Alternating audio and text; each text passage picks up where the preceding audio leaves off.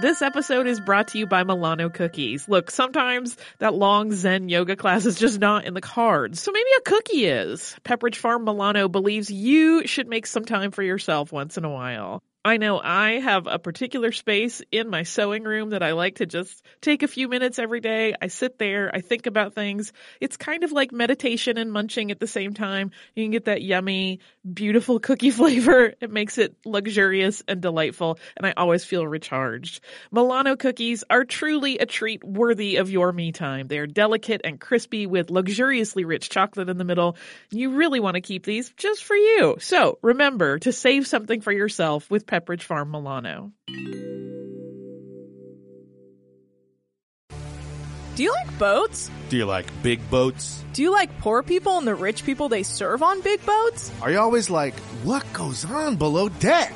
Hi, this is Anna Hosnier, And Nick Turner. the hosts of Deckheads, and we want to take you on a fun and goofy adventure. In this binge-style podcast, we will watch and recap every episode of Bravo's Below Deck and all of its spin-offs. And we're going to release an episode a day so you can watch along with us and listen to our silly daily recaps. Listen to Deckheads when it drops on February 20th on the iHeartRadio app, Apple Podcasts, or wherever you get your podcasts.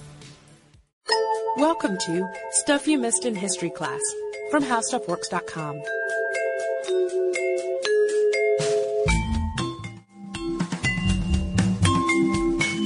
Hello and welcome to the podcast. I'm Sarah Dowdy. And I'm Deblina Chakraborty. And so, Deblina, while you were on your maternity leave, as you know, I did a few episodes with co-hosts. And the very first one I did was with Jonathan Strickland of Tech Stuff. And when we were trying to figure out a topic, he threw out the idea of number stations. And I don't know, had you ever heard of number stations before? Not until this. Not until this. So I hadn't either. I think Tech Stuff, he and Chris actually did an episode on them. But they are shortwave radio stations that broadcast a sequence of numbers or sometimes a sequence of letters or words interspersed with little clips of music. And they appeared, and people aren't quite sure when they appeared, but probably sometime not long after World War II. They were used for spy communications, most likely. Some are still active today. They're really creepy sounding. Deblina and I listened to a few before this. They sound like creepy kids' music almost, and maybe I just think this because I've listened to a lot of kids' music lately, but... They do sort of sound- the music that comes on when you have one of those little kids vibrating chairs or whatever. And then maybe the key would change and it would get creepy. Yeah, they are kind of like that. I couldn't find a clip like this to send you, but some of them even have children reading the numbers, which adds to the creepiness. But anyway, Jonathan and I talked about that a little bit, decided not to do the episode on that specifically, but I did go out searching for some of these number stations to listen to them. And after listening to some of those broadcasts, it reminded me of another wartime radio-related topic and a listener suggestion, Tokyo Rose, who is, of course, the English language voice of Japanese propaganda during World War II.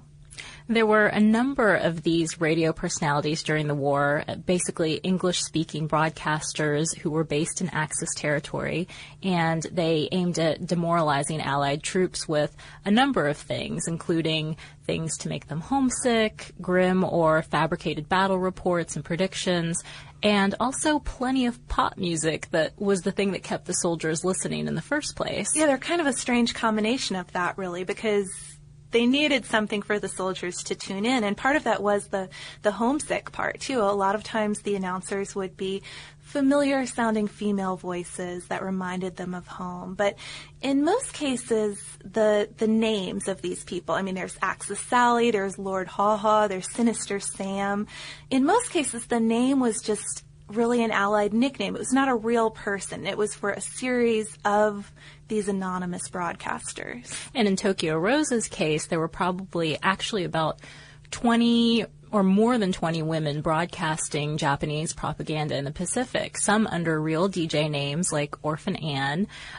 Troops imagined that these generic Tokyo Roses were seductresses, taunting them and making them miss home at the same time. Sometimes there would be crazy rumors about who the real Tokyo Rose was. Maybe she was General Tojo's mistress. Maybe she was a hula dancer. she could have even been Amelia Earhart. That's my these were favorite rumor. I know, those were some of the rumors going around. Gotta be Amelia, right?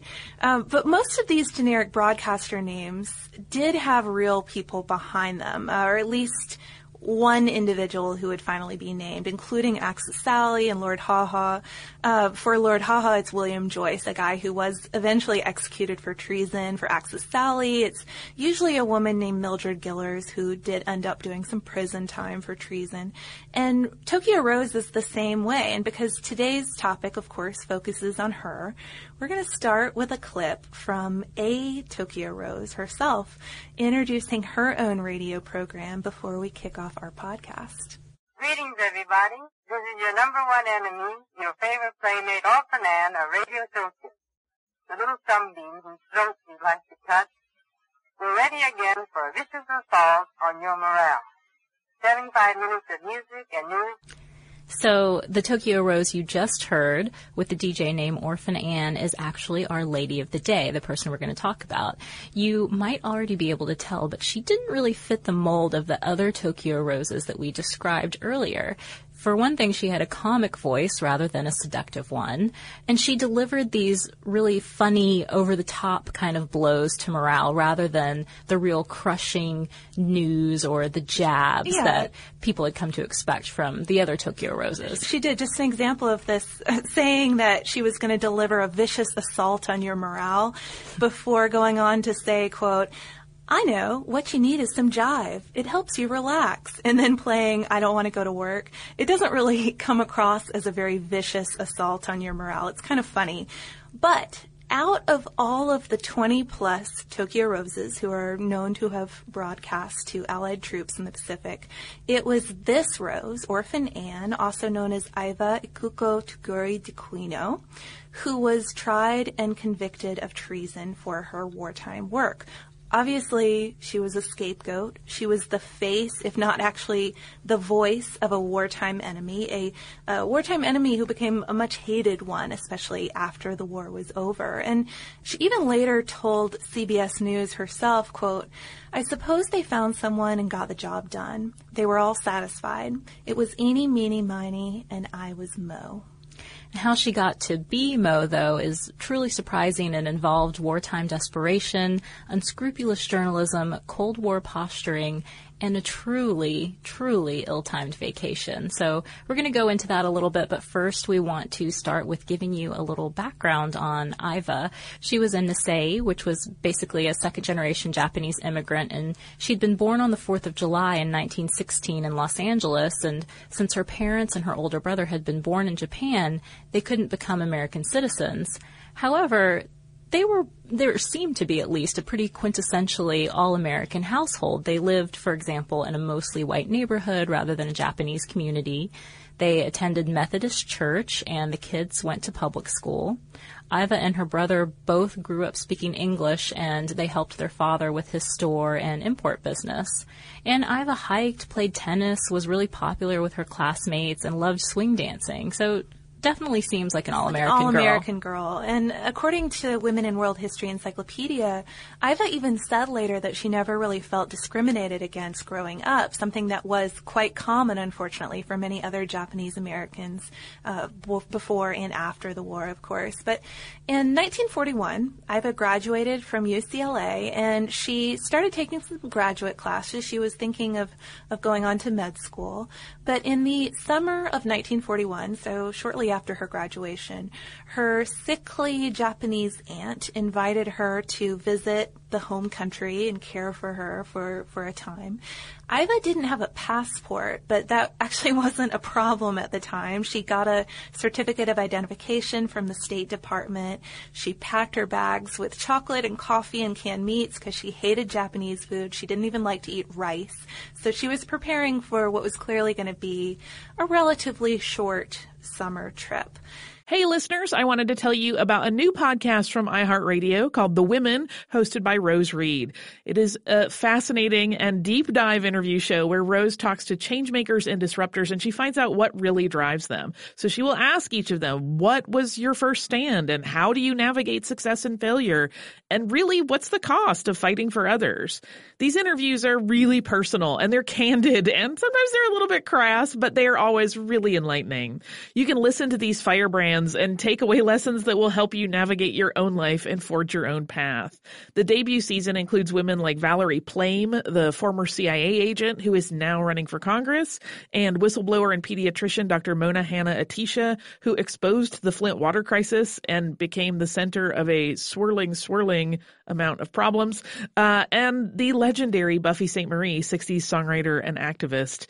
I have personal interest in this show because I adore Rose and I executive produce it, and I think you're really going to enjoy the way that she gets into these conversations that feel like two friends talking, and they are an absolute delight. So subscribe to The Women on the iHeartRadio app, on Apple Podcasts, or wherever you get your podcasts. Hey guys, it's Bobby Bones. I host the Bobby Bones Show, and I'm pretty much always sleepy because I wake up at 3 o'clock in the morning. A couple hours later, I get all my friends together, and we get into a room, and we do a radio show. We share our lives, we tell our stories, we try to find as much good in the world as we possibly can, and we look through the news of the day that you'll care about. Also, your favorite country artists are always stopping by to hang out and share their lives and music too. So wake up with a bunch of my friends on 98.7 WMZQ in Washington, D.C., or wherever the road takes you on the iHeartRadio app. When she left in July, too, of course, the U.S. and Japan were not yet at war, a crucial point in this scenario. And they weren't at war when she applied for her passport home in September either. But as the State Department processed her application, the Japanese attacked Pearl Harbor, and suddenly American-born Iva was stuck in enemy territory. So she soon found her position got even worse. She could only be evacuated as a citizen through India, something that cost more than $400 and was well beyond her means. After that, she tried to get the Japanese authorities to detain her as an American national, which they refused to do since she was of Japanese descent. But she also refused to renounce her American citizenship and declare herself Japanese, a route that about 10,000 other people like her took in Japan. And this decision made her immensely suspicious to Japanese authorities, who suspected that she was an American spy, and they would search her aunt's home repeatedly until Iva finally moved out. So this is her situation in Japan, wartime Japan. She's unable to return to the U.S. She's unable to be an official foreign national and be kept in custody as such. She's unwilling to become a Japanese citizen. Plus, she gets no ration card because she's an enemy alien. So not a great situation to be in. She obviously needs to find work, and she doesn't even have a great command of Japanese. She's taking language classes, but she's not particularly fluent. Finally, she finds work as a typist at the Domei News Agency, but just a bad time. She's not making very much money at all. The food rationing card problem is pretty major because she's suffering from nutritional deficiencies, vitamin deficiencies. She's at one point hospitalized with scurvy and beriberi. And in 1943, she gets a second job, which must have seemed like a real blessing at the time. It's at Radio Tokyo, also a typing job. And Radio Tokyo is an interesting place for her to wind up because there were several Allied prisoner of war broadcasters based there. And so she did what she could for her fellow Americans, these POWs and other Allied POWs, helping them with food when she could get it, helping get them some clothes, just doing her best for her fellow allies. This action ultimately earned her the trust of a guy named Charles H. Cousins, who was an Australian broadcaster who'd been captured in Singapore and forced to broadcast propaganda in Japan. And just a side note here, according to the Washington Post, he made a deal with his captors where he would read the script of propaganda messages, but he also convinced them to allow him to read POW names because he thought it would serve their purposes still. These are the guys we've captured, but it would also help the Allies, help their families know who wasn't dead. They were just in custody. And Couzens, along with American POW Major Wallace Ince and Filipino POW Lieutenant Norman Reyes, had gotten permission to start a new propaganda show, which was called Zero Hour, though their plan here was actually to subvert the Japanese message, basically to make the program a joke, but one that the Japanese censors weren't quite in on. And they chose Iva with this purpose in mind. Couzens later said, quote, "With the idea that I had in mind of making a complete burlesque of the program, her voice was just what I wanted, rough. I hope I can say this without offense.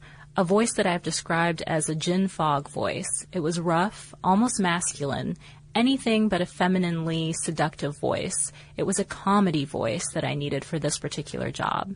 So let's take another listen to her. Well, thank you, thank you, thank you. That's all for now, enemies, but there'll be more of the same tomorrow night. Until then, this is Orphan Ann, your number one enemy, reminding you GIs always to be good. Goodbye now.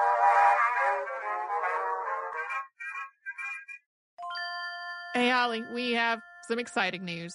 Yeah, I am wildly excited, and people will have another opportunity to watch me cry at art. Yeah, you sounded so calm, and it's not a calm situation at all. Our trip to Paris last year was really successful, so we're doing another similar trip this year, but this time to Rome and Florence. It's May 14th through 21st, 2020, and like last time, it is with a company called Defined Destinations, who is planning out this whole trip for us. Yeah, and during that week-long trip, we are going to see some of the great art that we have talked about on this show many times, including Michelangelo's David. We are going to go to Tuscany. We're going to visit St. Peter's Basilica. We are going to the Sistine Chapel. So it's going to be a fantastic trip. You can get the whole list of places that we are going and information about booking at defineddestinations.com. Scroll down to the Rome and Florence trip with Stuff You Missed in History Class, or come over to our social media. We have posts about it there too. Hi, everybody. My name is Max Homa. And I'm Shane Bacon, and we want to tell you about our new podcast called Get a Grip with Max Homa and Shane Bacon. I'm a PGA Tour champion and a guy that has dreamed his whole life to be on the largest stage, compete in the biggest events, and have a chance at making history in a sport that has been a bit of a roller coaster for me as a professional. I know the only reason you chase this dream of being a pro is you could one day become a crossover media darling. You too could be a co-host of a podcast. And that dream is now a reality. Max and I will take you through life on the PGA Tour, and our goal is to allow you in as we both pay our respective rents and bills from this silly sport that we can't help but love. So do us a favor, download and subscribe to Get a Grip with Max Homa and Shane Bacon. It's our opportunity to bring to life the conversations we are already having, the rants and tangents we will tackle, and the best and worst parts of being a professional golfer. Way more best parts, bro. Listen and follow Get a Grip with Max Homa and Shane Bacon on the iHeartRadio app, Apple Podcast, or wherever you listen to podcasts. So even if you exclude the true subversive intent of Zero Hour, it's important to note Iva's role was that of a DJ. She introduced pop songs, joking that she was the GI's number one enemy. It's all very lighthearted sort of stuff, and I really like her voice, by the way. It's interesting sounding.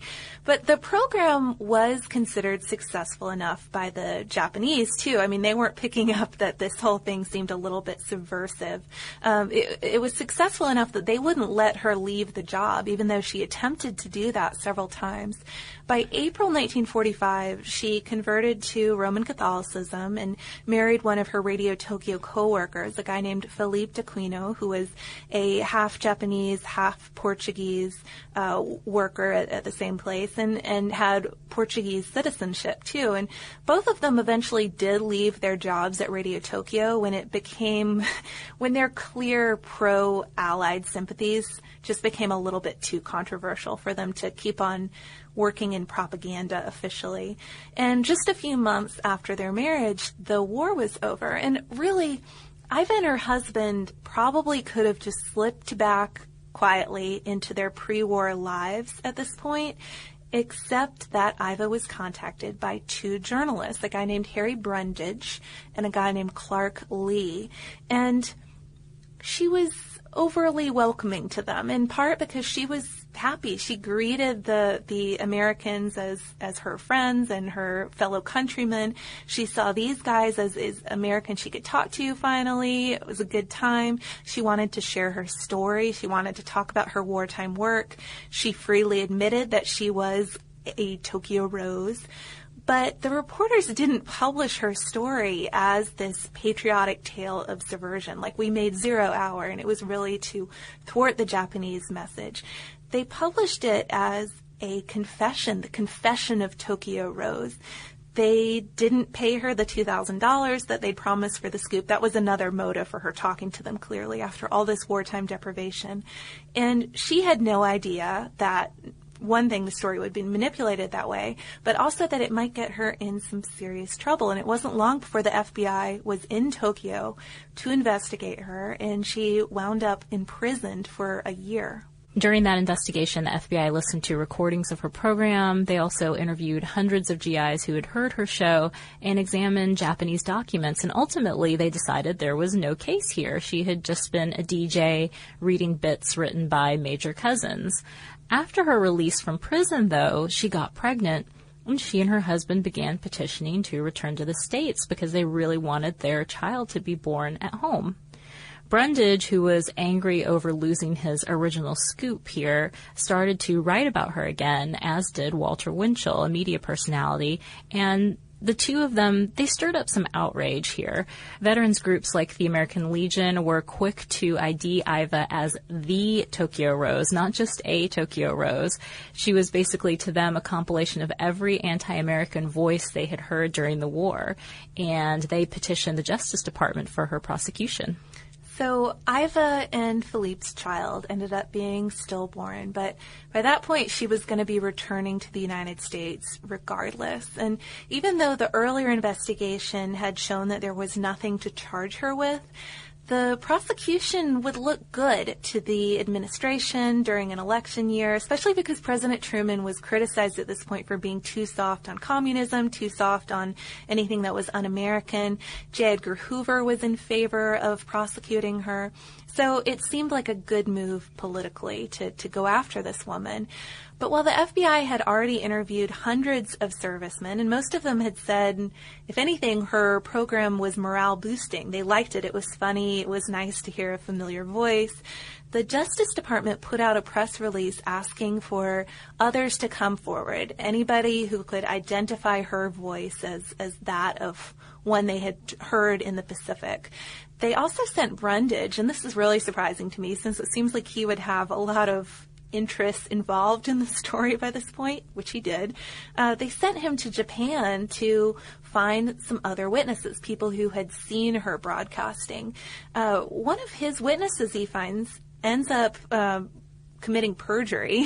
He's responsible for it. So clearly he was not a good choice to send to Japan after all. But finally, in September 1948, she was indicted on several counts of treason and escorted by the military back to the United States. So what is this, 7 years after she left on this ill-fated trip, she finally is coming home, but to be met with FBI agents when she arrives. Right. And the trial, which started in July 1949, went on at the same time as the Alger Hiss case, which I think you guys discussed while I was gone. Ben and I discussed it during the McCarthyism episode, and Deblina and I were just chatting before this. You always see the Alger Hiss trial mentioned in the lead up to McCarthyism. I have never seen this one mentioned. I mean, it's not about spies and communism, but it's clearly in the same vein. So for Iva's case, 19 witnesses from Japan were basically put up in style, and they testified to seeing her broadcast. Ironically, many of these who testified against her were Nisei, who had renounced their citizenship during the war. Unlike her. Right. And Iva was defended by Wayne Collins, supported by colleagues like Cousins, and had evidence that she had indeed helped American POWs during the war. Still, she was convicted on one count for supposedly saying, quote, "Orphans of the Pacific, you are really orphans now. How will you get home now that your ships are sunk?" Yet this had aired right after an Allied victory, so there's the possibility that maybe this was a joke at the false nature of propaganda programs. If she said it at all. If she really said it. But ultimately, she was convicted as if she had said it, and according to the FBI, she was only the 7th person convicted of treason in U.S. history. And this really gets crazier when you hear what the jury foreman had to say. He later admitted that they'd wanted to find her not guilty. They had deliberated for a very, very long time. They wanted to find her not guilty, but they felt that it countered the judge's instructions and his comments about how this trial had been really expensive and they needed to figure something out. It had cost $500,000 for the government. So the jury had come to the conclusion, all right, we kind of want to find her not guilty, but we don't want to disobey the judge. That's always a bad thing if the jury's thinking that. And decided that they would find her guilty on the most minor of the treason charges, and hoped that that would mean she would get off for time served already. You know, she'd already been in jail for about 2 years at this point. Instead, though, the judge sentenced her to 10 years prison time and a $10,000 fine, which horrified the jury. She ultimately served 7 years of that time in West Virginia before she was finally released in 1956. When she was released, though, the government threatened her with deportation. She successfully argued that this was an impossibility, a legal impossibility, because she could not be deported if she was a U.S. citizen. How could she be convicted of treason if she was not a U.S. citizen? It didn't work out. So they agreed, okay, you can stay in the U.S. But instead, they just treated her as a stateless person, basically forbidding her to travel outside of the U.S., something that made her married life impossible since they'd also banned her husband from entering the country. So although she and her husband didn't ever divorce, they also weren't ever able to see each other again. Which is maybe the saddest part of this already really sad story. Finally, she moved to Chicago, which is where her father had settled and built up his import business. He was pretty well off by this point. She was ultimately pardoned by Gerald Ford in 1977. One of the reasons why it took so long for that pardon is she didn't really have the support of the Japanese American community for quite some time. People really saw her as a disgrace, not looking at the intricacies of her story and how she had really been kind of a model American in a enemy country during wartime. But by the second generation, by the time it got to the folks who were looking for reparations for Japanese internment, her case took hold of people again, and folks wanted some sort of justice for her. According to her Washington Post obit, and this was the part that kind of brought tears to my eyes, she was regretful that her pardon came shortly after her father's death, and she said that he'd always told her, quote, "You were like a tiger. You never changed your stripes. You stayed American through and through."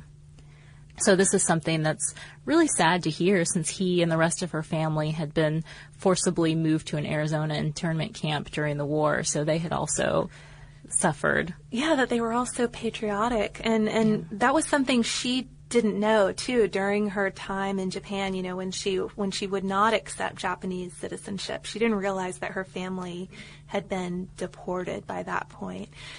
So she died in 2006 at the age of 90 after many years of running the business successfully. Her obituary also mentioned things like she liked attending the Chicago Lyric Opera. She liked quilting. She kept a pretty low-profile life, as one would expect from so many bad experiences with these interviews. Her biographer, Masayo Das, said that her case was, quote, one of the most egregious miscarriages of justice in American legal history. And one thing, I mean, there's so many sad points, especially at the end here, but one thing that really got to me, I realized that the clips that we've actually played are reenactments, and they're from very shortly after the war, and you can see video of her doing them. You know, she's in the studio, she's got the microphone, there's a guy putting an LP on the turntable when she cues in the song, because of course there aren't really records of the broadcast. I think there is one record of a 0-hour broadcast, but most of those FBI files had been destroyed when they decided first go around that there was no case against her. She couldn't be prosecuted. Right. So these were reenactments. She had done these thinking this was a totally okay thing to do. Otherwise, why would you reenact your time as Tokyo Rose or Orphan Anne? She thought it was going to be okay. And it wasn't. No, clearly not. Turned out not to be. Okay, listener mail time. So, Tablina, I think this one is really probably for you, but it's a very cute email. It's from listener Zara from Quebec. And she wrote to say, "Hi, I started listening to both of your podcasts." She wrote to Mom Stuff too, by the way. "Started listening to both of your podcasts back in 2010 on the recommendation from my husband, who was a truck driver at the time. I gave birth to a baby boy last year in September, and during the pregnancy, I finished listening to all the podcasts from Mom Stuff. I finished History Stuff a while before. Well, wouldn't you guess, when he's restless in the car, I can put on either of your podcasts and he calms down long enough to reach home." She listens to a few other How Stuff Works podcasts too, which while she enjoys them, it sounds like they don't have quite the same effect on the baby. So she wrote, "During the last year, I listened to you in the car, at home, and at work. Thanks for all the interesting podcasts, and I hope we'll hear you for a long while yet." So a very fun note. She also had some baby tips for Deblina, sharing the info. I appreciate that. I don't think I can use the podcast thing. No. In the car. It's just mom talking It's just mom talking, and it doesn't work on her. My talking to her in the car doesn't calm her restlessness while we're driving. So, I don't know, maybe Kristen Conger would help. Maybe. Well, maybe I should just try a different voice. Because if you got tired of talking and your voice did help, you could just pop in a podcast and she would just think you were talking to her. If only that worked. Oh, well. Well, I'm glad it does work for somebody. This is another thing. You can add calming babies, scaring bears, all sorts of interesting things that our voices do for the world. If you know of any other uses, or maybe you just have some parenting tips for me that you'd like to pass along, I welcome them. You can write to us. We're at historypodcast@discovery.com, or you can look us up on Twitter. We're also on Facebook. And we also have something that's somewhat tied to this really fascinating and tragic subject that we talked about today. It's, did the United States put its own citizens in concentration camps during World War II? I think you know from the podcast the answer is yes, but of course it goes into a lot more detail than that. So you can search for that one on our homepage at www.howstuffworks.com. For more on this and thousands of other topics, visit howstuffworks.com.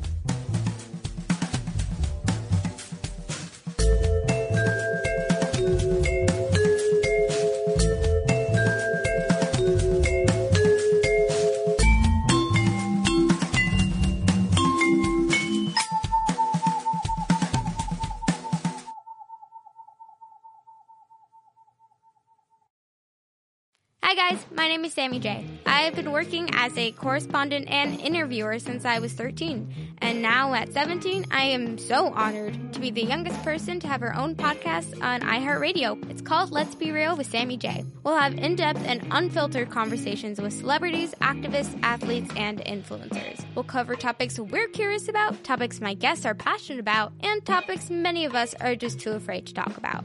I get past the fluff to what's real. We go there, and it's fun, pretty crazy, and very revealing. Listen to Let's Be Real with Sammy J on the iHeartRadio app, Apple Podcasts, or wherever you get your podcasts. How do you find a new way forward when suddenly you have to, ready or not? Maybe you're relocating, or having your first baby, or leaving a relationship, just starting, or just starting over. On the road to somewhere, we talk about all of it, getting really honest. And we definitely laugh our way through it. That's the beauty of this journey. I'm Lisa Oz. And I'm Jill Herzig. Join us as we navigate our own big life changes on our podcast, The Road to Somewhere. Listen to The Road to Somewhere on the iHeartRadio app, on Apple Podcasts, or wherever you get your podcasts.